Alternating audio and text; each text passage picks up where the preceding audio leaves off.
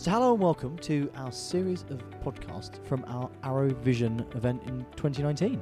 Wow, what a day, eh? What a day. This is the first time we've run this event, and essentially what we've done is taken over the whole of Olympia. And I'm not even joking, the whole of Olympia. It's a big old place, isn't it? It really is. It really is. And we filled it. We didn't do too bad, did we, actually? We've done fantastic. Congrats to all the Arrow team involved, that's what I'd say. Very That much was so, a very much so. big old call, that. So what you're going to listen to over the next 6 weeks is essentially the sessions, the breakout sessions that we had at Vision. So we've recorded them all as audio files, and we're essentially going to put them out for your listening delights. And I tell you what, that's going to cover a heck of a lot of topics as well, isn't it? Yes. So we've had data intelligence, AI, IoT, so apologies in advance, you're going to hear my dulcet tones again. security, cloud, and next generation data center. Wow. So- sorry. Oh, no, No. we're too polite, mate. We are too polite, Nothing aren't we? changes. Yes. So I think, hopefully, for your listening pleasure, if you were unable to attend Vision this year, I think, you get an insight as to hopefully some of the content, some of the trends, some of the latest news, some of the updates from vendors old and new, Yeah, absolutely. and from across the Arrow family. Yes, very much so. I would always suggest any feedback much received. Yeah, hashtag ArrowFamily on Twitter. Yeah, Awesome, and we will, hope you enjoy it, and we'll speak to you soon. brilliant. Enjoy.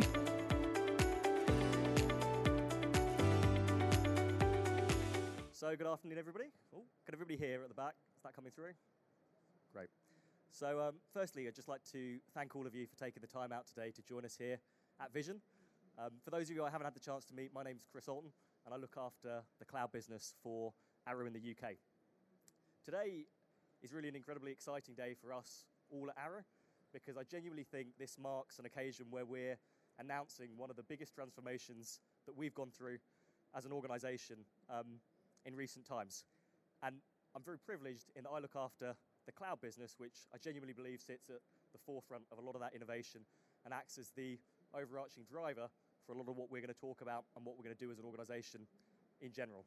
So I'm really excited today to be joined by a really comprehensive lineup of speakers. We've got a huge amount to get through, so we've designed this stream to really be short, sharp, concise, and give you as good an overview or an updated view on the cloud marketplace as possible. Now, having looked at the registration data, it's amazing to see the difference in the type of partner that sat in front of us today. Certainly the audience that I'm presenting to now versus the audience that I presented to probably 2 years ago when I took over the cloud business is very different. I think the majority of you are well and truly on your cloud journey. And what that means is that we needed the agenda today to be different. We needed it to be about helping you to grow your cloud business. So we're not here to talk to you about what cloud is. We're here to talk to you about what we can do to help you expand your business out and start to leverage areas of Arrow that potentially you haven't been engaged with to date. So solution providing, outcome providing, to echo some of the things that Mark talked about this morning, that's how we see you being in a position where you're maximizing your margins, you're differentiating yourself from your competitors, and ultimately you're building your own IP. And that's what a lot of the program is that we've built today, or what that program's designed to do. So we're here to tell you a story today, and each of the speakers has an element and a chapter of that story. So we're going to be starting with how can you ultimately identify the right workloads for cloud, and then probably most importantly, continue to optimize that public cloud environment moving forward. We're going to transition into governance, and governance is an interesting topic for us because ultimately it's something that sits often toward the end of a cloud discussion. But by moving it further forward, it's going to give you more time to scale those processes effectively and ultimately protect your organization. We're then going to transition into looking at the complexity of multi-cloud environments, hybrid cloud environments, and how to move data effectively between those platforms. We'll then be looking at ultimately the governance, again, around that and how that runs. Then we're going to finally kind of wrap up with some security, insight, and some workloads that we think are critical and exciting for you to start to look at as you scale out those cloud businesses. So I'll then wrap the session by talking a little bit about what Arrow can do to help you build cloud practices. I'm going to update you on our cloud platform, and then hopefully we'll have a bit of time to do some Q&A. So without further ado, it's my pleasure to welcome Paul Hollow to the stage. Paul is Senior Partner Development Manager for Densify at an EMEA level. Cheers. Paul. Thank you very much. Right, so just make sure I don't stand in the way. Can you hear me all right at the back there? Okay, all good. Right, hi. Thanks very much, Chris. Really pleasure to be with you guys today. It's a fantastic turnout. So, Densify, possibly haven't heard of Densify before, and what does it mean to you as a partner? Essentially, we're the most advanced cloud and container resource management platform on the market. And why does that matter to you? We're a differentiator. Like Chris has just alluded to earlier, saying, you know, you need to differentiate yourselves from the competition. Densify can absolutely provide you with that platform to do so. So, we deliver two kinds of magic to the end customer. You can leverage this and drive your services revenue off what Densify can provide. So, in the first instance, CloudOps. Imagine if your CloudOps customer or the CloudOps role within your customer could rely on the fact that his applications just knew what resources they need or what instance types they need from the public cloud catalogs. It's vast. It's huge. If you look at AWS, for instance, EC2 alone, one of 90 services offered by AWS. There's 1.7 million different permutations and configurations of instance types within that catalog, that specific element of that catalog. So we can deliver precise automated application resource recommendations automatically to your CloudOps person. On the other side of things, imagine if your finance organization within your customer could accurately purchase what they need, not make purchasing decisions based on a developer saying, listen, we need X instance type for this particular workload, knowing that it's too large and too costly. They don't really care, all right? But if you can specifically define your procurement process through the application of a solution like Densify, it makes a massive difference to not only the operation side of the business, but to the finance side. So what we're seeing in the marketplace is a massive confusion around what needs to be done when transforming to public cloud. You know, you have these agile processes where DevOps are, you know, required to deliver resources to the business in a much more rapid fashion. Application owners tend to hold on to what they know, and shifting to public cloud is often a very well thought out process, and it's confusing. There's a lot of capacity considerations that need to be made, and there's a lot of services available in the public cloud. So what we're finding is that traditional capacity management is almost being negated or worked around because the availability of cloud resources is so accessible. Suboptimal decisions are being made, rogue purchasing, shadow IT, that kind of thing, where we've actually seen, you know, organizations spending hundreds of thousands of dollars or pounds a month on cloud resources on credit cards. And that just puts a hell of a lot of stress on the finance teams. You know, they are suddenly starting to sit up to this realization that cloud costs are not everything that they were made out to be. It was supposed to be cheaper. It was supposed to be more simple.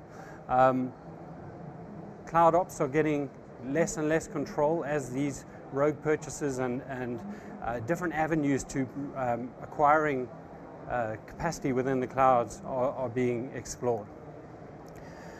So this is when you know, an organization will go out and buy what we call a bill reader, something to understand and dissect that bill, look at you know, various reports showing, you know, where that money is being spent, which parts of the organization are actually consuming that the most resource.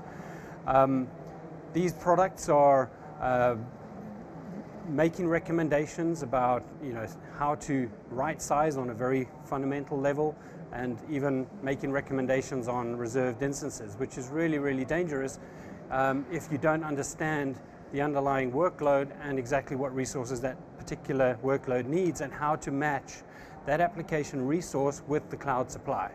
That's what Densify does is bread and butter to us, right?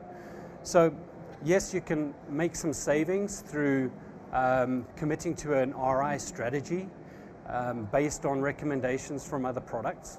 But if you get it wrong, you're locked into that strategy for a 1 or a 3 year period, whatever that strategy defines. You may save yourself 15–20%, which is great, but it doesn't fix the problem, all right? You're still sitting there with your resources, so your application's running on the wrong stuff, all right? So it leaves CloudOps stuck in the middle between delivering resources to the business, where they're being driven to provide efficient and sufficient resource to the application owners so that those applications don't fall down. On the other side of the puzzle, you've got your finance teams who are constantly trying to drive down costs because they scale rapidly in the public cloud. So the CloudOps guy, his only interest is in supporting the application owners and making sure those applications don't fall over. He's not paid to worry about cost. All right, the DevOps guys, the people who are writing the code to provision resources from the public cloud to the business, they don't care about cost. All they want to make sure is that the application owner is happy at the end of the day. All right, so introducing Densify, we have patented machine learning technology that takes the stress off the CloudOps role.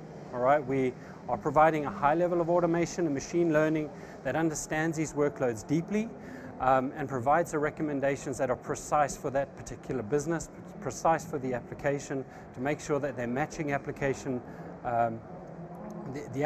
with the right amount of cloud resource. So it gives you better control, more predictable performance in the environment, and obviously that has a spin-off in terms of reducing the amount of cloud spend. So how does this work? It's a very technical product, I suppose. If you dig into it, I'll be happy to show you a demo. We have a stand over there, so pop over and have a chat. But basically, what we are doing is building very deep demand patterns, understanding these workload profiles, and building recommendations based on the characteristics of those particular workloads. We benchmark this against the underlying infrastructure and normalized cloud models. So we are multi-cloud, we are hybrid, so we can look at VMware environments as well as multiple cloud providers.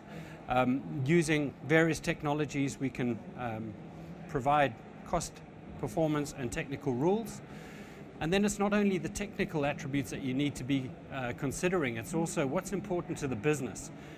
Is there specific lines of business that need to be kept apart? What sort of policies are needed in place to make sure that your applications run within the safe operational boundaries? Using our cloud learning optimization engine, affectionately called Chloe, we come out with 3 use cases. So being able to optimize on-premise VMware, so it's like playing a game of Tetris. So using predictive analytics and workload placement, we can drive up the density in a VMware environment and reduce the overall cost at the end of the day, and avoid workloads contending for resource. From a transformation perspective, so looking at moving from VMware to new generation platforms or to the public cloud, we can absolutely build those transformation models. And then once you're in the public cloud, continuous optimization, being able to use our single line of code to ensure that that hard-coded instance type is avoided, and there's a call to Densify that says, listen, you understand our workload better than anyone, you understand the cloud providers and the technology available, you make a recommendation. So aligning cloud costs with actual demands is exactly what we do. We can help size correctly, match the actual family type to the instance, and at the end of the day, through scale group optimization and correct reserved instance optimization, we can match application demand with cloud supply. So the outcome of that is really better matching. In this instance, we were able to improve the matching of the application to the cloud supply by 84%. And they were running on outdated offerings, which saved these guys $8.2 million in a year. So I know it's 10 minutes goes fast when you're having fun, crikey. But anyway, we're wrapping up with that little bit of a customer insight. And if you want to come and have a chat to us, please do. Learn how we can add value to your business and help you generate those services revenue around our SaaS delivered solution. Well, thank you very much. Cheers. Thanks, Paul. From the speaker. There we go. Thanks very much, Paul. That was brilliant. So it's now my pleasure to welcome to the stage James Marshall, who's a technology strategist at Microsoft, to talk to you about cloud governance and 10 things that you might need to know about the cloud. 10 things you do need, not might, you do definitely need to know about cloud. Good afternoon, everyone. I'm going to whistle-stop tour you through 10 things you need to know about cloud. I will try and not tell you anything that you don't already know, but there might be some things you might have heard before, might be some things you haven't. Hopefully you'll all take away something from this presentation. If nothing else, you get to look at some pretty slides, which I spent a lot of time over. Anyway, you're going to get 3 things from me over the next 10 minutes. One is I'm going to tell you the things I think you need to know about cloud. I'm going to tell you why I think you need to know them, and I'm going to tell you about how you can start to use those things to help weave your cloud strategies more effectively, help your customers be more successful, and take away something practical from this. So starting with number 10, Microsoft Azure is big. You all knew that. But it's really big, 54 regions around the world. It's the biggest public cloud provider of any of them. In fact, it's bigger than our competitors combined. That means you can achieve scale. It means you can place resources where your customers are so that they can access them whenever they need to. We don't like people to be too far away from their data. It's bad for performance. So we have data centers completely spread out around the world. That doesn't mean 54 data centers. That's 54 regions with many, many data centers within them. And to couple that, you can't have all of that footprint and be a hyperscale cloud provider without the trust that has to underpin that. So we're really pleased that we have more than 90 compliance standards to our name, and that number is growing all the time. Because when you put your data and your customers' data in the cloud, you need to be able to trust the provider that you're going on that journey with to take just as good care of it as you would in your own data center. So we're big. Number 9 is that we're open. This isn't your father's Microsoft or the Microsoft that you knew of old. Microsoft embraces open standards, it embraces open technologies, and multiple vendor solutions. So when you build your solutions powered by something like Azure, you don't have to worry about re-engineering something specifically to the Microsoft stack. In fact, it doesn't matter what you develop with, what you manage with, or what infrastructure you want to bring. You can bring it all onto Azure. In fact, we know that something in the region of more than 50% of new virtual machine workloads are running an open source distribution of Linux, which is an incredible statistic when you think about our heritage. But it's an important one to say to people because actually there is still a perception out there that it has to be a Windows operating system that you bring, or it has to be running in Internet Explorer. And that couldn't be further from the truth. Number 8, I mentioned about the compliance standards, but just to index on that trust a little bit further. We take this very seriously.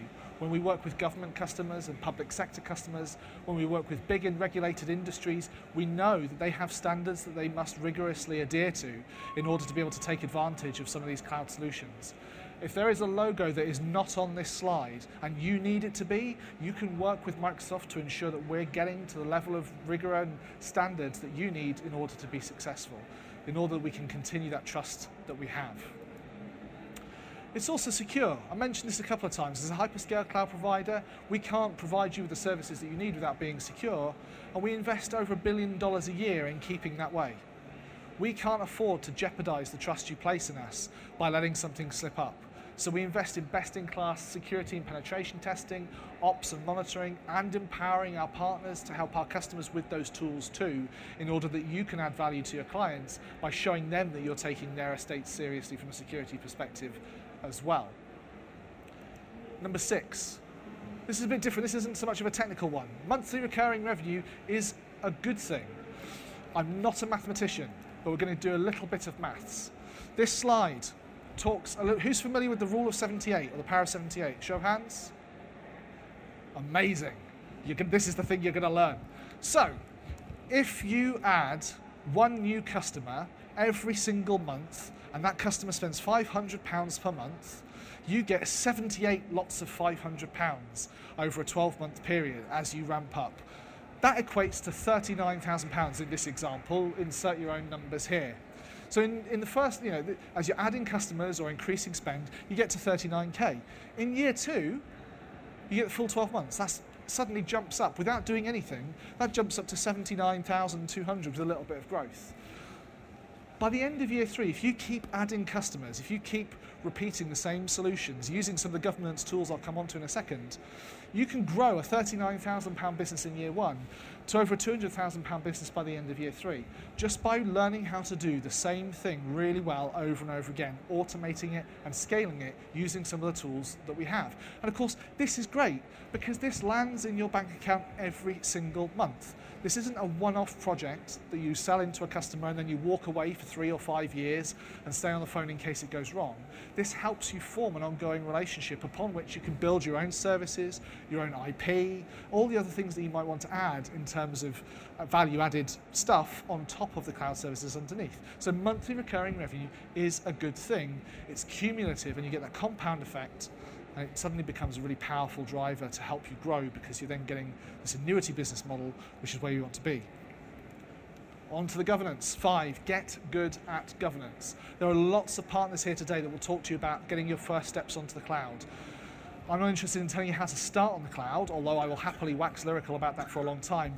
You need to get good at these things if you really want to differentiate and be successful. The key here is all these tools help you avoid things like bill shock. They help you stay things like secure and rigorous.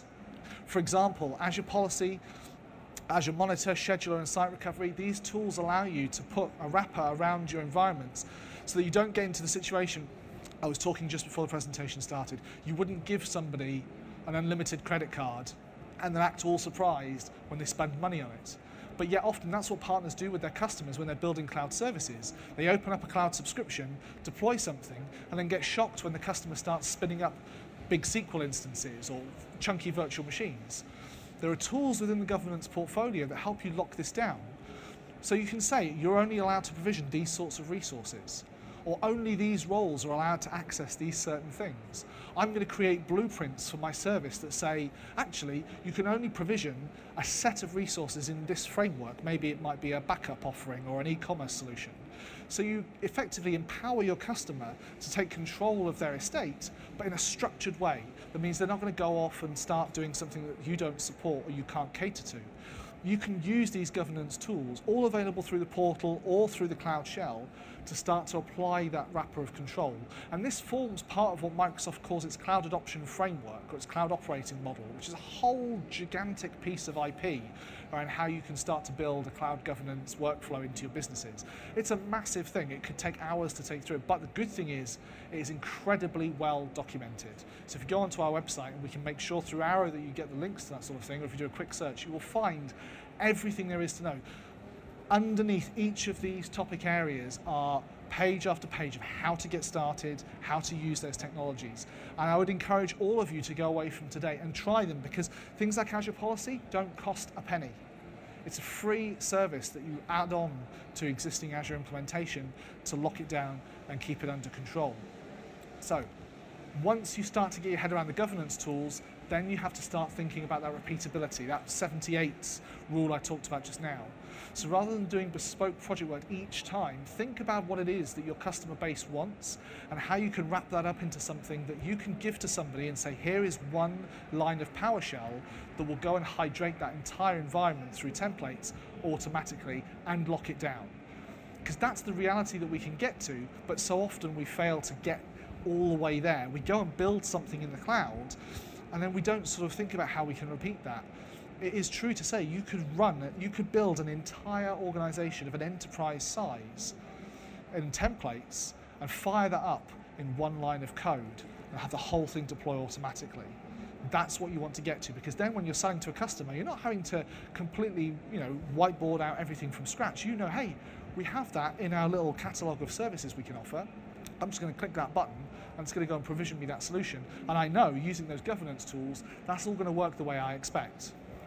Number 3, There is a universal truth. If you take away nothing else from this presentation, in fact, if you take away nothing else from today, there is one thing that is absolutely true, which is that your customers are transforming without you. And it doesn't matter what I say, and in fact, it doesn't matter what you do going away from today. You might think, James, you've raised some interesting points there. Chris is going to talk to you about some great things, or we have some great keynotes, but I've got other priorities that I need to worry about. The truth is, standing still is moving backwards, and our customers are seeking to work with partners that can give them the types of solutions and scale and solve problems that they've wanted for a long time. Number 2, you've got to invest in people and skills. Any of you that heard James Chadwick, my director, talk in the keynote earlier on, know that's front and center to Microsoft's growth mindset culture and the culture of learn it all rather than know it all.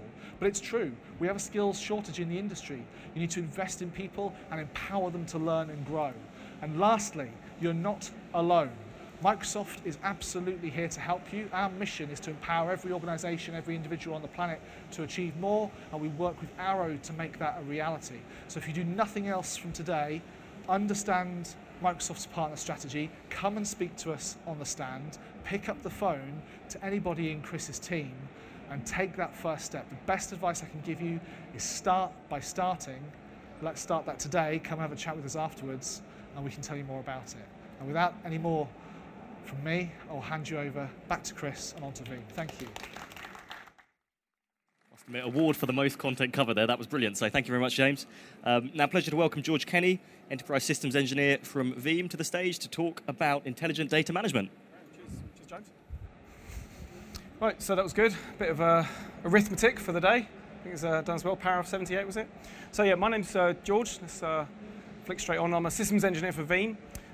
Again, it's a 10-minute session, so I want to keep this snappy. I want to just basically give you guys a bit of an insight into what Veeam do in terms of how we help with the channel, ultimately. And the way I'm going to do that is just talk to you really about, this is a keyword that we often refer to as availability. It's a jazzed up name for backup, if you will, but it's very much a case of if your customers have data, if your customers have applications and services, how does that get protected? What do you, what do they do around making sure that data is available within all of their spheres? And that might be within a private cloud, it might be within a traditional data center, it might be within public cloud. We just heard James talking there from Microsoft around what they do in that public cloud space. So we integrate with those public cloud providers to make sure that data is protected going in and coming out. Equally so SaaS, application service, things like Workday, Salesforce.com, Microsoft Office 365, these are all things that we are seeing our customers, or your customers, adopt. And it's a case of, okay, we're moving our data and moving our applications into those platforms, but how do we protect that data? If it becomes compromised, how do we mitigate that risk, okay? And again, traditionally, physical architecture, Solaris, AIX, all of those platforms you see in the traditional data center, that's not going away. I specifically work in the enterprise space, so those traditional platforms are still not necessarily a thorn in our side, but they're not all cloud-based. So we still need to have an avenue to protect those and move that data, mobilize it. And at the very top there, we talk about orchestration, because some of this data is transient. It's moving between the on-prem infrastructure, it's moving into public or private cloud. And what your customers want, and what we see within their channel, is they want visibility, they want control. And that's, from an availability perspective, this keyword here we use about our availability platform, is how we encourage that, how we actually have that, I don't want to say the word single pane of glass, but that platform that allows us to see across that whole spectrum, all these different spheres, okay? So this is the cloud session, so I'm going to talk to you about a few of the use cases we have in terms of our customers, or your customers I should say, that allow us to understand how Veeam is adopted. And there's two basic premises, data in and data out. I use Azure as an example here, but other cloud providers are available. And this is the notion of, okay, customers got data, they've got applications, they've got services. We're protecting that, we're orchestrating it, moving it somewhere. And we're utilizing public cloud as a target, so we're sending the data into it. And that's something that we want to have as an efficient process, because we're sending vast amounts of our data into a public cloud repository. We want that to be seamless, we want it to be low cost, and we want to get that data back as efficient as we can, like we used to do in our traditional data centers. Okay, so that's moving the data into public cloud. The second scenario, as you can imagine, is the complete opposite. Okay, we've started to build applications and services. Maybe that's SaaS, maybe that's PaaS, maybe that's VMs that live within inside Azure, okay? But how do we protect it? Just because it's in public cloud doesn't now mean we don't protect it. okay, fair enough, somebody's looking after the cooling, the power, the heat, the availability of those particular platforms, but if something goes wrong with them, how do we protect it? Do we want it all to be within that one public cloud platform? Do we want it to be cross-cloud? We've still got some storage on-prem. Do we want to protect that and bring it down? So this is a challenge, really, in terms of how that data looks with inside public cloud. And you just heard James talking about that list of very valuable things that Azure say that are valuable. One of them is Azure Backup. Yes, there are native cloud protection tool sets within inside those cloud providers. But one of the challenges that we see within public cloud is those native tool sets that live within inside public cloud limit you to utilizing their platform. So if you're an Azure customer, let's say, for example, great platform, one of our biggest alliances, the Azure Backup protects your data within inside Azure. So from Veeam's perspective, we appreciate that our channel and our customers have a multi-cloud strategy. So it might be the fact you're protecting from Azure into another cloud provider or vice versa. So this data out premise is all about using Veeam to get that data out, have visibility of it, do all that compliance stuff afterwards that you would do within your traditional data center. So just going to rattle off 3 different scenarios here where we see this happening within our customer environments, okay? And one of these is something we call Cloud Tier, okay? And it's a very easy way for an end user customer to build up data set and move that into public cloud as a protected tool set. And what you typically see is, okay, I've got an application and I need to keep, I don't know, 5, 6, 7 years worth of that data, okay? So you probably want maybe 30 days that's local, that's available for you to actually interact with, but after that time, the dependency of that data gets less important. Once it goes beyond a year, actually, you know what, I just need yearly copies.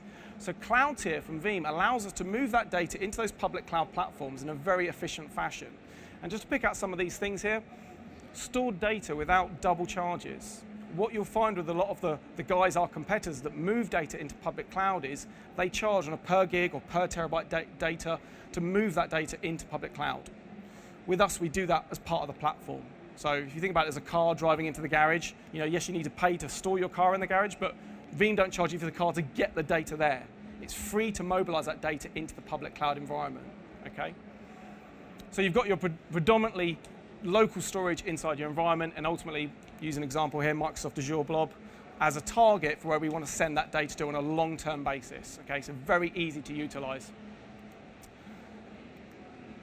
The other, this slide here has got a quick animation. I'll just whiz through it very quickly. It's about the dehydration of that, and it's trying to be very efficient about how we get the data back. It took us a while to develop it, and ultimately, it's all hinged on the back of, we want to make sure that when we're rehydrating that data out to the customer's environment, we're only taking the relevant chunks of data that we need.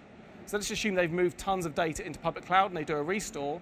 Chances are they have a copy of that data locally. So we're only going to take the blocks of data that move them down.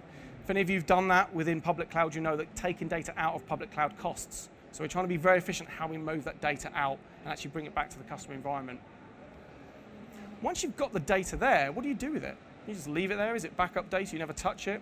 We have this notion of cloud mobility, and it's based on the premise that once that data lands in public cloud and it's sitting there as a dormant file, well, actually, we want to actually now turn that on and spin it up. We actually want to take that backup file that's of our I think my mic's just gone, yep, and actually turn it on. So this is almost like a DR into cloud. You've got an on-prem or a cross-cloud strategy. We're now sending those backup files into cloud in a very cost-efficient and effective way. But now with Cloud Mobility from Veeam, we can actually send a command into those to convert those raw, stagnant backup files and actually spin them up. So in terms of can you DR into cloud, there's a big green tick there because we can do that now with Veeam Cloud Mobility, okay? And last but not least, cloud native availability. This is the last one. And the key word here really is native. If we're protecting data inside cloud, traditionally, most organizations need to deploy something called an agent into that. We don't. We use this notion of native capabilities. If you think about it in a VMware environment, with VMware, you'd create a snapshot. So VMware would create a snapshot for you, and then we'd use that as the data point to capture the data. In cloud, it works very similar. So cloud native means ultimately that we're utilizing a snapshot in those public cloud providers. That's our point of source for the data to be captured, and then we just move it. That can be within inside the same cloud provider on a different account, so the accounts don't get compromised, or into another geography, or back into on-prem. So think about that. Workloads living inside public cloud that you can now out, actually take an active native snapshot. There's no agent there involved. There's no cost to doing that. And then Veeam just literally absorbs that data, hydrates it, and puts it where you choose where you want to put it.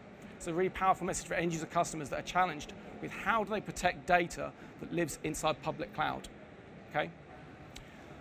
So if I walk you back to here, the final two things I want to touch on these spheres, really there's so many different use cases that we see within in our sphere of customers or within your sphere of customers that are challenges. And just to touch on a couple of the ones, Office 365, if you have a Microsoft subscription and you're doing CSPs and you're moving customers into Office 365, think about the protection of that data. Veeam are fully channel focused. We only sell our services through the channel. That's the only way we get our product to end user customers, okay? Thank you. So for us, this can be a resell, but more importantly, it can be a service.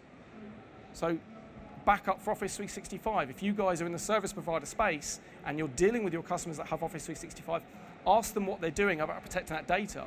How are they protecting their email data they used to do on-prem? Now they've shifted that into cloud. Does that mean they don't have to protect it? SharePoint, OneDrive, all of that good stuff. So Veeam provides service providers the ability to monetize backup for things like Office 365 SaaS, okay? Equally so, GDPR was a good thing for us. Just finally, very touched on that. We have this ability to actually bring up a backup, present it to an end user customer, and allow them to manually take out data before it's rehydrated back into the environment, okay? We call that staged restore. So think about all these different spheres, and if customers are challenged with GDPR, how do you ensure that they can mitigate independent data from their backups when they're restoring it? In Veeam, we can do that now. So it's very, very powerful technology. So that was it really, fully channel focused, guys. A few spheres to touch on there in our cloud play. I hope that was valuable to you. We're over in one of the stands over here, so if any questions, please come and collar me. Thank you. George, thank you very much. That was brilliant. Now, pleasure to announce Adam P. to the stage, who's from Citrix, a senior sales engineering manager, to talk about the impact of productivity. I am. And shall we deal with the first challenge? Any Polish speakers in the audience? No, apparently it's quite easy to pronounce. It's Adam. Beyond that, I don't have a clue. I get told I pronounce it wrong all the time. So I'm going to talk about cloud I've been a bit creative, right? So when we talk about cloud, it means so many different things to so many different people. So I'm going to actually come at cloud from a people perspective and what cloud can mean from kind of productivity and the impact on people and how they work and some of the challenges that we might face as we start using cloud. Now, before I carry on, we've been talking for a while now, so let's kind of, quick show of hands. Who's worked with Citrix before? Excellent. Have you all sold Citrix before? Who hates Citrix? Oh, really? There's one. If I could take my shoe off and throw it at you now, I would, but we're on camera. So we've been around for 30 years, right? And happy birthday us last week. You don't need to sing, but I would appreciate it. No, let's leave that there as well.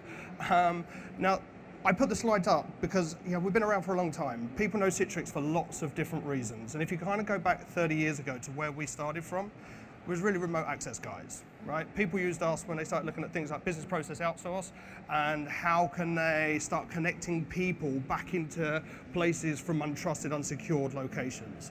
And kind of that was the challenge that we faced 30 years ago. When we start thinking about cloud, the reality is we have to start thinking about all people being untrusted and all people being remote.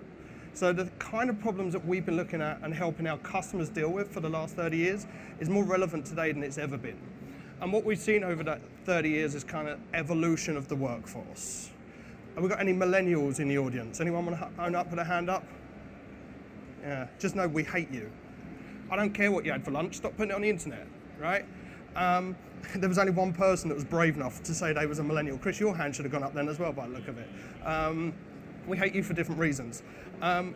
Now, when we look at that workforce and the evolution of the workforce, right, the stats now say we have 5 different generations in the workforce. So I always look at it from kind of my own personal perspective. And up this end, we've got my mum who's nearing kind of retirement and she's now a part-time receptionist. And over this end, we've got my nieces who have just left uni and they're now lawyers. And we hate them as well, right? And there's all these different generations in the middle. Now, they all have different ways of working. So when we're kind of up this end of the spectrum, the way that people are used to working is part of their job training, right? They get taught, this is how you turn the PC on, here's how you log on, here's how you go and launch that thing that you're going to then go and click those 4 buttons in, and then that's how you'll complete your process. And that was kind of fine in yesteryear's technology, but when we kind of come down this end of the spectrum, we've got people that never need any IT training, and they just expect to work in different ways. It creates a kind of new world for us to start thinking about. Now, add to that hypermobility, where this stat is from people that typically work in an office location. The average office employee works from 4 different locations a day. Now that might be at home in the morning, meeting room, canteen, desk, home again, but there's hypermobility even in organizations that haven't embraced mobility, right? So you kind of add all of these challenges together, and then we kind of go, well, what's that like from an experience perspective? And this is where the kind of cloud dichotomy comes in, right? We start bringing in these new technologies and say, well, what's the impact? How's that impacting how people want to work? So with 78% of millennials saying they would rather pay for a good experience than they would a product, you try explaining that to my nan. I sat her down and tried to explain how Spotify works, and she's like, what, do I get a CD in the post? Like, no, nan, you don't get a CD in the post. She's like, but I want the physical thing. If I'm paying for it, I want to keep it, right? And we've seen this new workforce that's come in that's actually demanding new ways of working, saying we want to be more service orientated. We want to work in a cloud-like manner. Now, we love a stat. I love a bandwagon. Straight away, I'm going to call crap on this one. 100% of organizations are using some form of cloud today, right? That's just the reality. Where we at Citrix see our customers going on their journey is on this kind of hybrid multi-cloud. Again, another bandwagon that's coming past that we're all jumping on, and we're all talking about hybrid multi-cloud. Now, when you start to bring the driving force of kind of different workforces, different technologies that people can use, we would typically expect in technology to see an uptick in productivity. But we've got this productivity paradox where if we look at kind of annualized labor productivity growth over the last few years, we're in decline. So we've got new technologies coming in, and for the first time in any new technology era, we've not seen productivity growth. Now, admittedly, if we look at the period that's happening, there's been some mega trends. There was the global financial crisis. We've had Trump, we've had Brexit. They've all had an impact.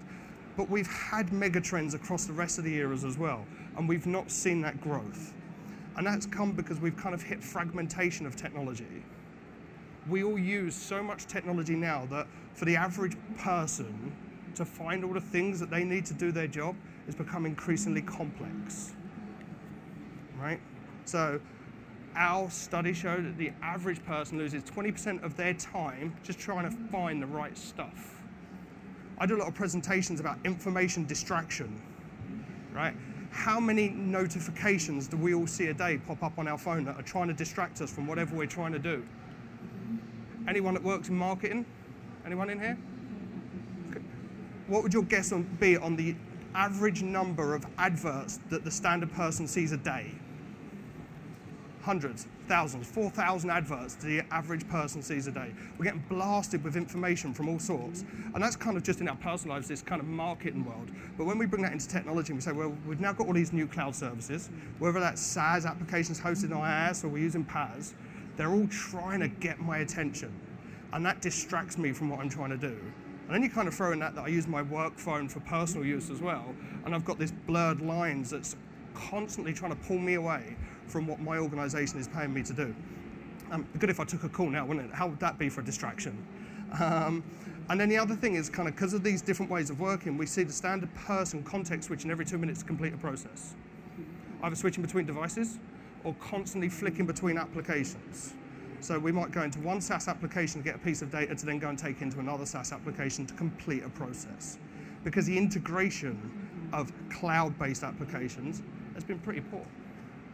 Trying to bring these workflows together can be quite challenging to a lot of our customers. So we see this kind of context switch every 2 minutes. Now, if you put that into context that the average user now uses 9 different applications a day and has 12 different applications open at any given point, that's a lot of alt-tabbing just to get stuff done, right?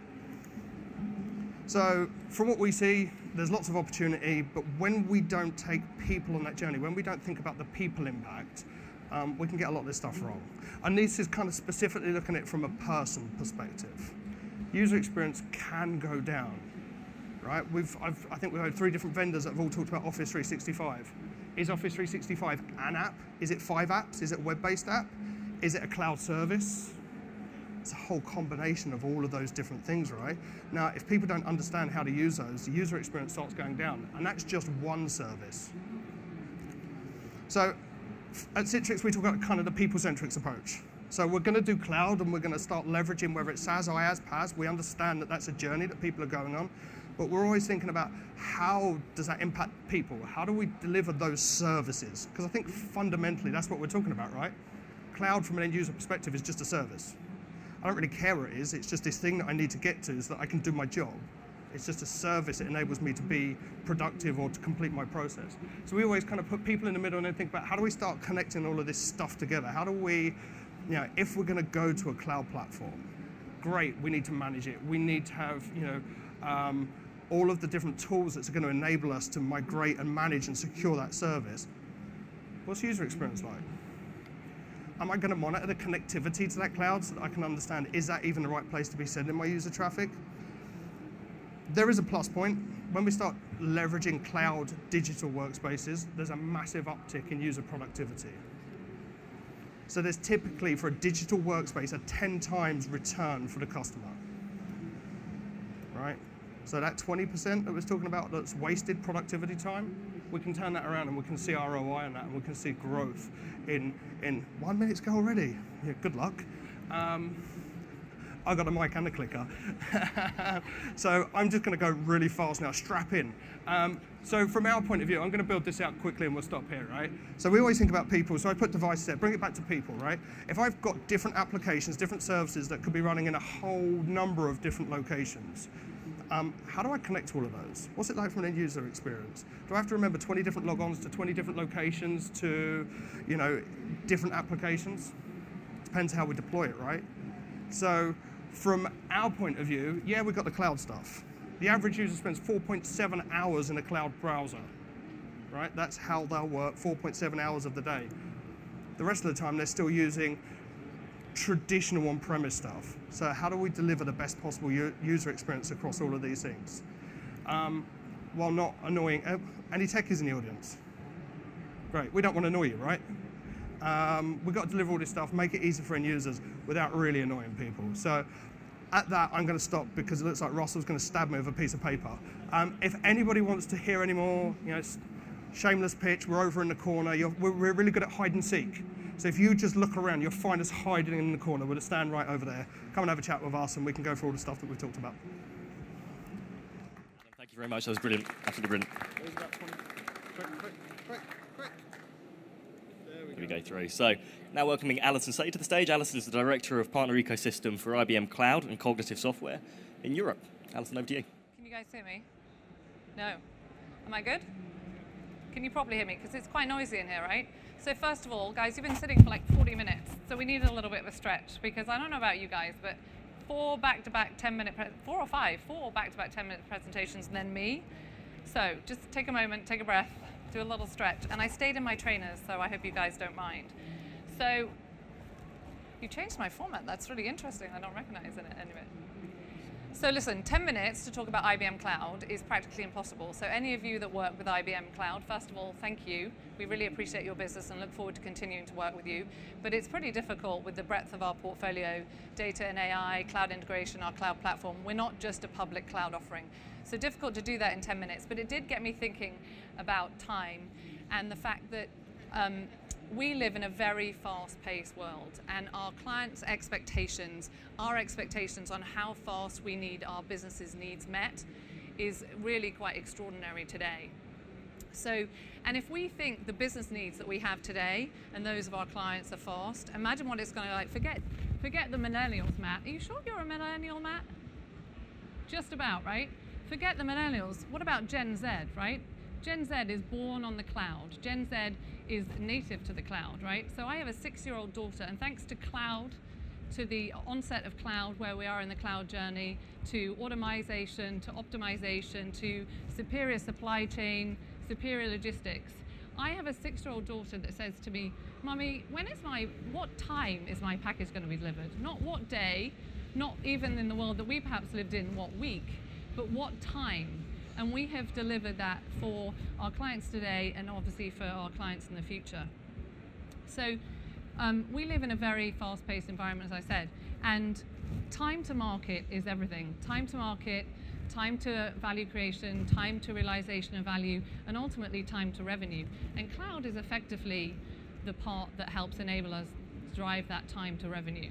Can I just stop for a second? You have actually the wrong slide notes and everything on here, so I don't know who loaded that, but you can scroll up all you like. It's the wrong note, so I don't know why, but never mind. So, but in terms of time, we've actually done. Sorry guys, it's like totally thrown me with the wrong slide deck. Can we like maybe take it off and put it back on again? Because you have actually the wrong notes on my slide deck. Where's Chris? Do you guys want to switch to the next guys and I'll try and change my deck? Do you want to do that? I can't hear you. Sorry guys. It's just really off-putting. It's scrolling here and I can't. Let me try and change the deck and we'll swap to you.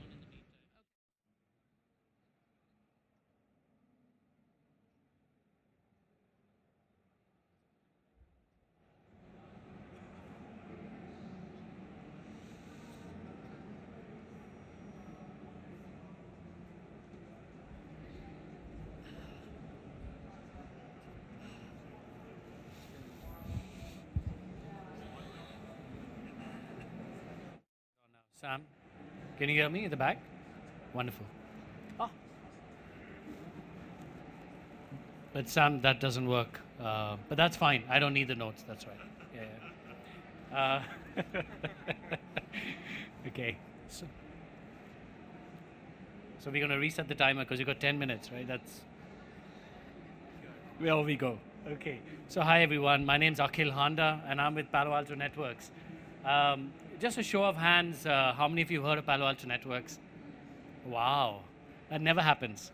I joined a year and a half. My wife works with IBM actually, and she said, "Who are you going to join?" I said, "Palo Alto Networks." She said, "Palo who?" I said, "Yeah, exactly. You work for IBM. You don't really know me." Before I start, I just wanted to say a big thank you. It's nice and sunny now, but thank you for taking the time on a busy afternoon, on a Wednesday afternoon, and spending some time listening to us. So hopefully the next 9 minutes or so would be a little bit interesting and you leave with more than you came with, okay? Let's get started. For those of you who don't know who we are, very quickly, we are an enterprise security company. We're based in Santa Clara, headquartered in San Jose, and we have been focusing on the global 2000s pretty much, like most other companies. That makes us an enterprise company. What we have done very well is grown very rapidly. We got founded in 2007.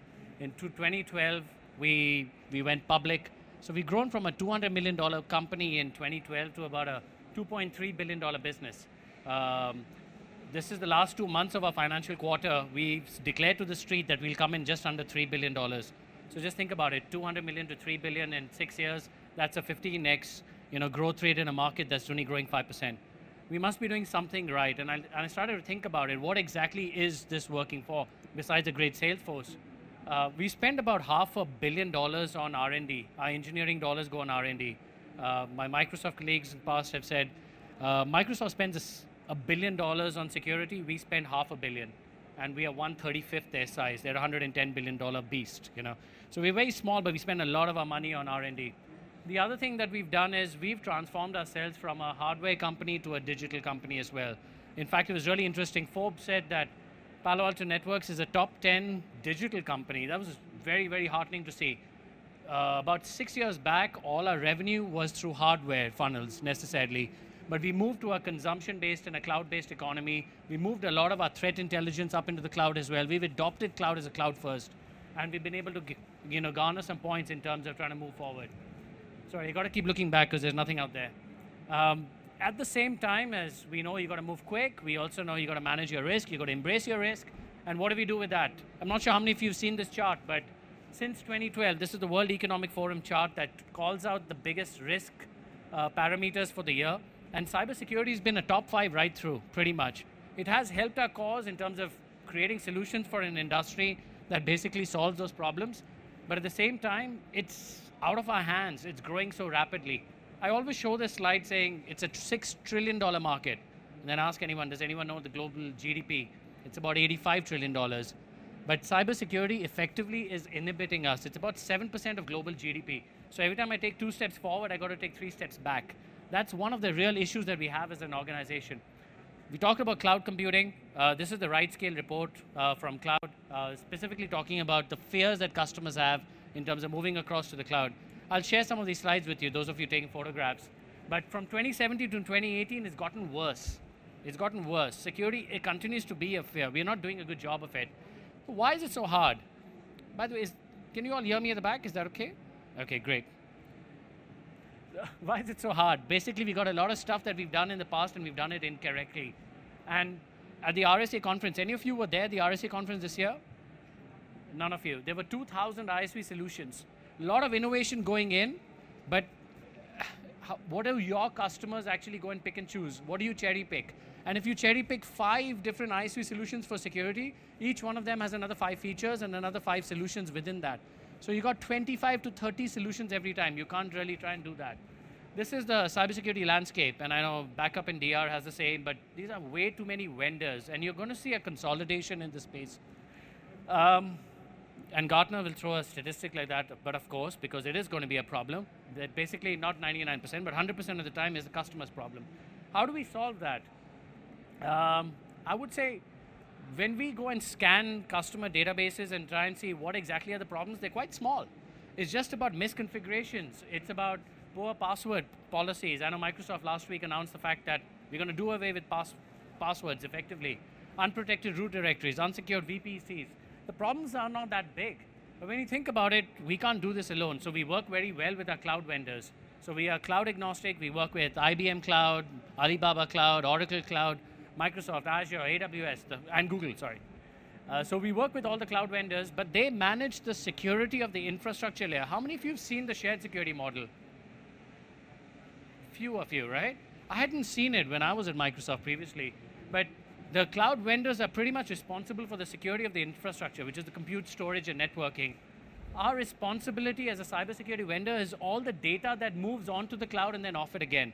So in a perfectly hybrid model, you've got some data that resides on a phone or it resides on a boat, mapping the ocean seafloor on an IoT gateway, or back onto the public cloud. We manage the data. We secure the data with a security blanket around it. Okay? Making sense? Good, thanks. And so when we go and spend those $500 million, what do we do? Where do we engineer it? What are the contextual blueprints based on which we create those products? Visibility and control. If you can't see it, if I don't see the bad guys, I don't even know where to start with. Second one, tight integration. We want to make sure that you don't have another 5 products to go and sell with. So we got to integrate everything. And the last one is analytics and automation. Everyone's either saying analytics, AI, ML, deep learning, etc. But if you can repeat it, you should automate it. That's pretty much the mantra that we have. You can do that if you can analyze all the data that you have. So you got machine learning, which requires a lot of data. We have these various endpoints from public cloud to data centers to mobile, etc. We collect all this data from endpoints. We squirt it into what we call the largest threat intelligence cloud out there. We squirt that data and then we build applications on it now. So we started to build applications to try and make sure that we can plug all those gaps in the cybersecurity market that we see. But very quickly we realized that we can't do it alone. So we opened up the threat intelligence data lake to third parties. IBM is one of them who are developing applications on our threat intel data as well. We share this data with government agencies, with Interpol. So there's a lot of collaboration that's taking place. We also help build customer-specific applications. Partners are building on this. There's a partner called Ontoit that's a reseller in the northern region, and they've gone and built a security operations center on rent. So you don't need to go and create and skill up a bunch of people where you're not going to find those cybersecurity people. Just use that application to route all your traffic through and rent it out. So we've been able to do that, and these are some of the companies that we work with to give you an idea. Most of them you've never heard of, Recorded Futures, Phantom, ProtectWise. I try to detail how this kind of works. We detect a bad packet, we do a retroactive search, for instance. We send that party feed across, we send the bad packets across to everyone we know. Recorded Future is not a Palo Alto Networks company. That applies a risk score between 0 and 10. If it's super risky, then Phantom will quarantine that user. And once they quarantine that user, we got a third party again called ProtectWise that visualizes the incident, gives you an audit trail, be it GDPR or whatever you have, NIST, etc. and it goes back into the overall system. That happens without any human intervention. I think that is key. It has to be automated, it has to be real time. It happens inside 300 seconds, which is super quick. Just imagine you not being able to do it. So, by the way, anyone knows what the unemployment rate for a cybersecurity professional is, for the cybersecurity industry? It's 0%. It's been 0% since 2016. Actually, I think it's minus 3%. Because you can't find, there are more jobs than people to fill them. You have to make sure that this happens automatically, anything in the future. I've said open and collaborative. I won't talk any more about that. But what's kind of happened as a result of that is we built our business on 3 fronts. We call it secure the enterprise because that's holistically what we've done. We also talk about securing the cloud. And finally, it's about securing the data. And the data like at the center. I've got 1 minute to go. Any questions? How was that? Was that useful? Let me ask you a question. Thank you. Any specific question that you have for me? Okay. Thank you very much. Cool, thank you very much. That was brilliant. Now I'd like to welcome Gavin to the stage. Slight change in order as we move through. Gavin, thank you very much. Can you hear me okay? Perfect. Excellent. So thank you very much, guys. My name's Gavin from Trend Micro. There may be some similarities of a message with our friend from Palo Alto, actually, as we are also a cybersecurity company. We've actually, so those who don't know about Trend Micro, we've been around for 30 years, and we're headquartered over in Japan. So where we started as a cybersecurity company was very much on antivirus, AV, which was 30 years ago was all you needed for security. And I think the question people are asking, well, hang on, this is a session about cloud. Why is there security vendors in this? The main reason for that is this story here. So all of our customers, and I would say all of our customers actually, are on some point of this journey. So whether they are still in that physical state, going from physical environments through to virtual, through the cloud environments, they're using a variety of different solutions to have those environments. And what we actually see is our customers are in a state of flux as to how to make sure that this transition is actually secured as well. So yes, very easy on the left-hand side, you know, we have that physical environment. Trend helps secure that physical environment. That's where we started, right? We started securing that physical environment. But what we actually do in the cloud space and the virtualization space is with the likes of Microsoft and Azure and AWS, we have direct API integration points with these suppliers as well. And what I mean by that is if I'm a customer that needs automation on those workloads, I need to get them up quick. I need to make sure that my environments are fully automated and working at a very quick rate. I need to make sure they're secure. So as a customer who maybe is working in that DevOps environment, I don't care about security. But as the back-end IT administrator that does care about security, bearing in mind, as some of our previous speakers have mentioned, you know, cybersecurity is high on that list, especially in the boardroom concern. What we're actually looking to do is wrap policies around these environments. So the people working on these environments don't need to care about it. So effectively, this is, you know, going from that physical state all the way through to containers and even serverless environments. So the DevOps world, and there's been lots of slides today about the amount of and the volume of different tools that are being used. Those tools that are being used, they could go effectively anywhere in terms of overlap. But if we can wrap policies around that, that's what's really key. So what does Trend do, and why Trend as well? So I'm actually going to build the slide up because it'll give a bit more space in there. So Trend has been around for 30 years, as I mentioned, and we started on that left-hand side, that user protection space. The user protection space very much is, as it says, right, protects the user, but not just the devices, but the user's data. So if we have users that are using things like Office 365, Google Drive, Dropbox, and these great web tools that everybody is most likely using in some state, we're actually protecting the data that's being transitioned between those environments. The network defense piece is very much around our advanced threat protection. So what we don't actually do is physical firewalls. That's not our bag. What we're doing here is we're actually looking at the traffic coming north and south, so in and out of your environment, and laterally, so east to west. So going from my laptop to maybe to a server or one of my colleagues' laptops. And what we're actually doing at network defense piece is we are we're looking at that data and we're basically investigating it on the fly as it's moving through. So if a threat comes into the environment, and it might not come in from external, it may come in from a USB device, it may come in from some other form or means into that environment, we are looking at that data and we're capturing it and we're making sure it's contained if there's a threat within there. But effectively, linking into the user protection piece, we still want to make sure that that business can continue working at 100% as what it needs to. And then probably the relevant piece for this particular forum is around that hybrid cloud security.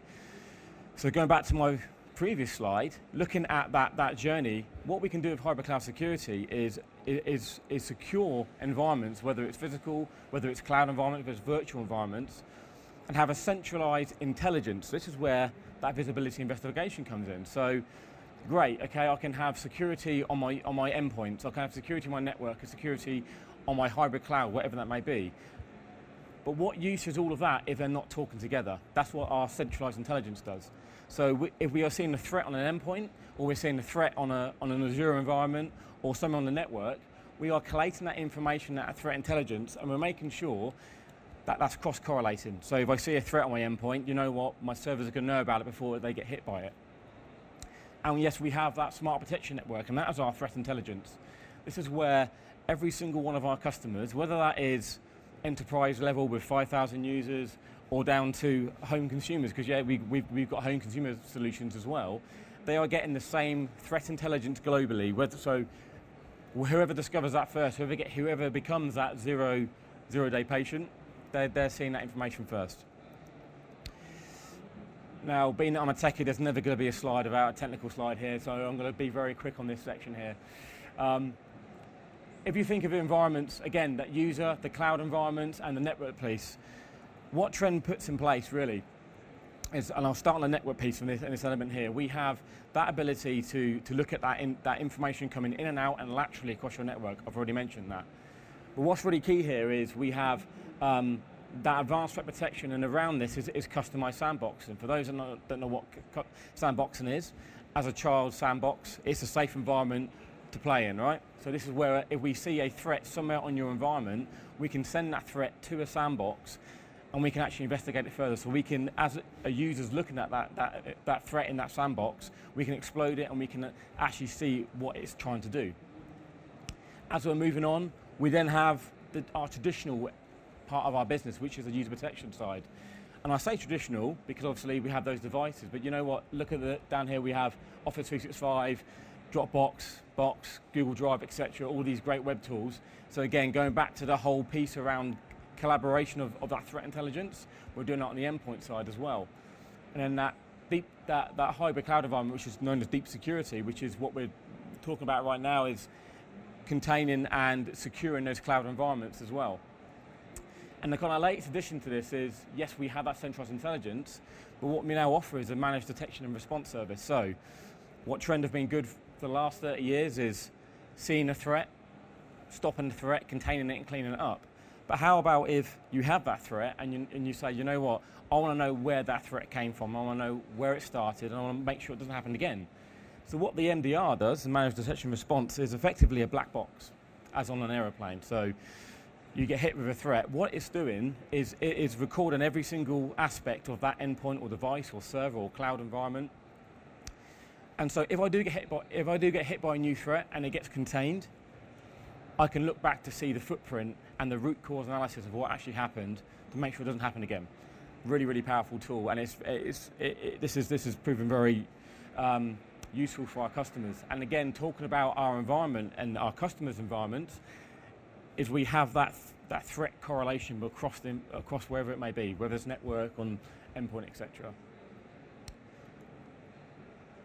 Now, Trend Micro is a cybersecurity vendor, and I can't go a presentation without actually talking about what we do to make sure we have that right threat intelligence. So we have something called Trend Micro Research, which is where the core of our business lies. So Trend has been around 30 years, right? And we've got over 6,000 employees, and half of those are technologists. So people who work on our solutions and actually within our threat intelligence as well. And I'll pick out a few areas within here. So the one there that says zero-day initiative. So we actually, of course, yeah, we discovered those threats, that first on the left. but we're also looking at vulnerabilities and exploits. And what I mean by this is, people here, I've heard of WannaCry, but hit 18 months ago, hit the NHS. That was down to a vulnerability on a very archaic old operating system. What we actually did was we looked at that vulnerability and we discovered it through Zero Day Initiative. And Zero Day Initiative is effectively a bounty program where we pay white hat researchers to go out and find these threats and these new vulnerabilities. But as I've only got less than a minute left, I'll quickly nip through these. We also have things like looking at the dark web to help us understand that intelligence as well.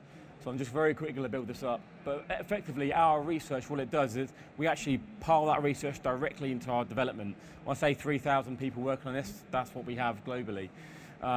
We also have other areas that we work with around third-party and private-public relationships, such as law enforcement, etc. as well. And this is very much a whistle-stop tour. I think one of the previous speakers mentioned 10 minutes to talk about a 30-year business is not a long time. So, yeah, come over to stand 28, we can talk a lot more about it, but effectively it's looking at securing network, user, and hybrid cloud environments. Cheers. Thank you very much. Gavin, so thank you very much for that. Unfortunately, we have had a technical issue with the IBM presentation, and IBM are so secure, which will make all of the cloud security vendors happy, that we can't actually get the new slides out of IBM onto our system. So Alison's going to join us again for the second session. So if you do have the time, we'll try and get the IBM presentation in first so you can join and then revisit that prior to moving on. So I'm keen to take just the last 10 minutes of the session today to talk a little bit about Arrow and how ultimately we can help you to make sense of some of the messages that you've heard today and some of the complexity that comes with the landscape that's evolving in front of us. So, elephant in the room. I think we're all very much aware that distribution needed to evolve. And I'm in a fortunate position to be looking after the cloud business, which is key to a lot of the evolution that we're driving. It sits at the forefront of that and is an overarching accelerator. And I had a couple of meetings with partners when I first took over the cloud business, which was about 2 years ago. And this was a genuine statement that was made to me. And the question was, Chris, you can't put cloud in a box and ship it, so what do you do anymore? Bit of a big question to ask, but it was valid. And I'd hope to say that over the last 18 months, we've really done a huge amount of work to address that question and to make sure that you as partners can understand the value that we put forward in front of you as a cloud technology partner. So what do we do? Well, I'd like to start with talking about what a successful partnership looks like for me, for my team, between us and your organizations. And firstly, what does a successful partner look like? Well, a successful partner is leveraging multiple technologies. They're developing their own IP, and ultimately they're going to market with an outcome. But that's complicated. Solution building really is complicated. And it sounds like a great idea. I'll go to my customers and I'll deliver them a single line item on their invoice that will solve a problem. But you as partners, CSPs, MSPs, still have to manage the complexity of multiple cloud programs, vendor programs which sit beneath that. So what's the solution to that? Well, the answer is ArrowSphere, and I'm going to talk a little bit about that in a minute. But before I do so, I just want to elevate the conversation up above that traditional operational challenge, above that bundling challenge, and start to talk a little bit about the wider Arrow organization. Now, I'm going to use two examples to articulate this point. The first is simple and the second is slightly more advanced. But the first is, how many of you in the room who are CSPs, MSPs, partners with us, are currently engaged with our value recovery business, our recycling business? Just by show of hands. One. So, Mark mentioned it in the keynote earlier today. We're a $30 billion organization, but only about 30% of our global revenue actually transacts through ECS, which is our distribution arm. We're a huge services organization, we're a huge componentry organization, and value recovery is almost a no-brainer for partners because you're all CSPs, you're all MSPs, you're all on a journey to the cloud. So ultimately, one of the things that you're going to be asking your customers to do is migrate their workloads into your public cloud environments, into your private cloud environments, and put their trust in you. But are you asking them the question about what they're doing with the equipment that's undoubtedly going end of service or end of life? Because ultimately, by working with Arrow to deliver cloud services, you're getting access to that business unit. So you can go out to your customers and say, look, let me help you to solve another problem. Without any real investment in terms of skill from your side of the organization, you're more than welcome to white label our services. So you don't have to come to market and say, well, it's ours, but you can do if you want to. But ultimately, we will come in, we will work with you, we will co-sell with you to allow you to put another element of value on the table to win a deal. It's differentiation. So really keen for you to get engaged and come and talk to the team about working with our value recovery specialists. Slightly more complicated example, Office 365 keeps coming up, everybody's talked about it. Office 365 as a product, if you look at it in isolation, is solving an element of a challenge. But realistically, you should look at Office 365 as an indicator that the customers that you're working with have already started a digital transformation journey. They're moving on it. And there will be other elements that you should be looking at. And ultimately, we've got an ecosystem of partners within our componentry business that realistically aren't interested in the license sale. They're not cloud specialists, they're not Office 365 specialists, they're specialists in delivering services around, ultimately, digital transformation, whether that be IoT, whether it be looking at smarter buildings, whether it be looking at operational technology advances. Our IoT business is there to assist with you. And I think the last point on this slide is really important to me to get across today, in that I'd like you to leave the sessions understanding that Arrow ultimately is no longer just a distribution partner. We don't want to be a supply chain partner in isolation. We want to be a technology partner that's coming in and co-selling with you and put you in a position where you'll feel confident to say, I actually work with Arrow on something other than supply. Now, don't get me wrong. Let me ground the conversation again, because we've kind of gone fairly high level on that, but I do think it's an important point. You've heard from a fantastic set of vendors today. So ultimately, how do you engage and get those offerings into your portfolio tomorrow? Let me talk a little bit about ArrowSphere and update you on the latest version, because ultimately I'm really proud of where we currently stand with ArrowSphere. It's a fantastic platform, and for those of you who have worked with us for a while, hopefully some of these numbers will speak for themselves. We founded the platform in 2013, and over the last 6 years, we've done a huge amount of work to roll it out across 25 geographies. We service over 8,000 CSPs and MSPs globally today, and over 1 million end-user seats are managed. In fact, we're the fastest growing Microsoft CSP indirect provider in the world at the moment, and I think that's testament to the ability and to the platform. Transactions year on year growing 90%, and 3 million lines of code. That's relevant because ArrowSphere is our platform. We're not bringing anything in which is third party, we're not relying on suppliers, and therefore we're able to hear your feedback. And that's critical to what we do, because those of you who work with ArrowSphere already, you'll recognize it as a fantastic aggregation tool whereby you can build a cloud practice and start to consume up to 26, 27, 28 vendor programs. Whether that be IaaS, PaaS, SaaS, pay-as-you-go licensing, all available through us as an aggregator. That's ArrowSphere traditionally. What I want to talk about quickly, though, is My Cloud Portal, because this is a big differentiator for us, and it's a new launch that potentially you may not have heard about before. So ArrowSphere My Cloud Portal is a fully functional end-user self-service module that comes as part of your subscription to ArrowSphere. And what this allows you to do is spin up a dedicated web portal that looks like your site. So this is yours, your customers log in, it looks like you. And it's going to give them the capability to start self-serving. So we're giving you a web store. Ultimately, the three things that this platform allows them to do is procure new services, manage existing services, and then also analyze their usage. And if we go through those, what the benefits are, firstly, from a procurement standpoint, they're going to log into your platform, and we're going to stock it with things that we're going to supply you with. But we're not going to stop you at that point.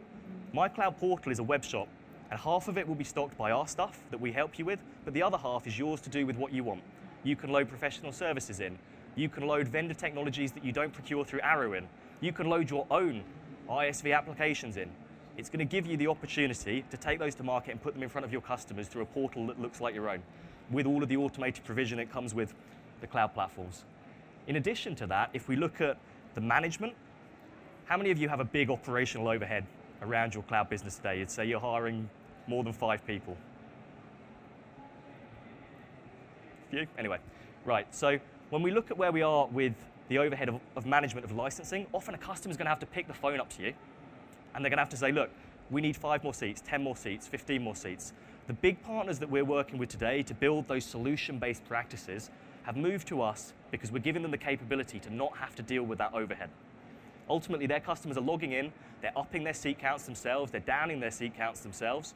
And then when it comes to the invoice, another big operational overhead is, let's take an Azure example. You'll bill your customers for their Azure usage, and often you'll do that as a single line item. The problem is the customer then picks the phone up to you and says, look, that's great, Mr. Partner, but I don't understand how I can break your invoice down because I've got 5 cost centers which sit beneath that single Azure tenant. Big problem, because then you've got to take all of the reporting, download the spreadsheets, and try and ultimately break that down with your customer. With My Cloud Portal, we allow you to tag all of your public and cloud environments against cost centers, project codes, whatever it may be that you want to use as an identifying feature. And what that will allow your customers to do is never have to pick the phone up to you. They can just look at their bill from you, log into My Cloud Portal, which will look like your site, and they'll be able to see as a percentage breakdown what percentage of that invoice was cost center 1, cost center 2, cost center 3, so it gives them control. So purchase, management, and analysis, really, really powerful tools. Just want to touch on governance, because I know James talked about this a lot, and this is, again, a really important thing to be looking at. And I spoke to James before we got up, and he said, well, how do we make sure that partners have control of this quickly without having to purchase a third-party tool? So we built advanced governance and advanced IaaS analytics into the platform, and what this allows you to do is on a per customer basis and a per tenant basis, see previous month consumption, current month consumption to date, and a projected minimum and maximum projected consumption against that cloud estate. And that's going to give you control. You can set budget limits per customer as well, and what that's going to allow us to do is notify you if on day 5 we think that that customer tenant is going to cross that budget limit on day 22, we're going to let you know. And that allows you to go and have a conversation with the customer to say, potentially we need to have a conversation about what we're going to do. In addition to that, as you start to pass more control to those end users to allow them to self-serve, you need to maintain control of ultimately your business growth. So we've just launched an entire new suite of dashboarding tools, and SaaS Dashboard is a good example. This will show you every SaaS product that each of your customers is consuming. It's going to give you your margin, it's going to give you your month-on-month growth, your projected year-on-year growth, and it's going to show you which customers ultimately you should be spending time with and you're picking the phone up to. So Dashboard for SaaS, really powerful. IaaS Dashboard as well, an incredibly powerful tool too. So what does AricSphere do? At a base level, we allow you to quote and order. So we're still very good at that. We allow you to manage licensing. We allow you to analyze usage, and ultimately we then help you to bill multi-cloud environments through a single portal. And that billing element is really important because you're going to load your customers in, and whatever you decide to build your solutions with, all of the products will be billed to you per customer on a single invoice. And at a very simple level, if you just want to add your margin to that invoice and load it into your ERP system to produce that bill, that's absolutely fine. But what we'd encourage you to do is start to think about the solution driver. So if you're getting a simple to consume bill from us, that gives you more bandwidth to start to look at how you bill it and maximize your margin, whether that be on a per user basis, whether it be on a per terabyte basis, gives you the flexibility to ultimately protect your margins. Because then your customers aren't going to come to you and say, oh, Mr. Partner, at the end of the day, I think I could source this element cheaper elsewhere, because you're not showing them that. You're delivering them an outcome. So I'm very conscious of time because I'm standing between you and a cup of coffee before the next stream. But my call to action is let's build a plan together. So our team are going to reach out to all of you after this session and after the event, and we're going to ask you, what outcomes are you looking to drive in 2019? What solutions are you looking to build? And then based upon what you've heard today, and it really has been a whistle-stop tour of vendor technologies, which vendor technologies are you looking to incorporate into that plan? And let's build a tripartite agreement. Let's bring them in. So with that, I think I'm going to call it a wrap, and because we're kind of pushed for time, I'm going to ask the speakers to hang around, so please do come and have a chat with us at the front. But can I ask you for one final round of applause for all of the speakers who have joined us today, and thank you very much for your time. It's much appreciated.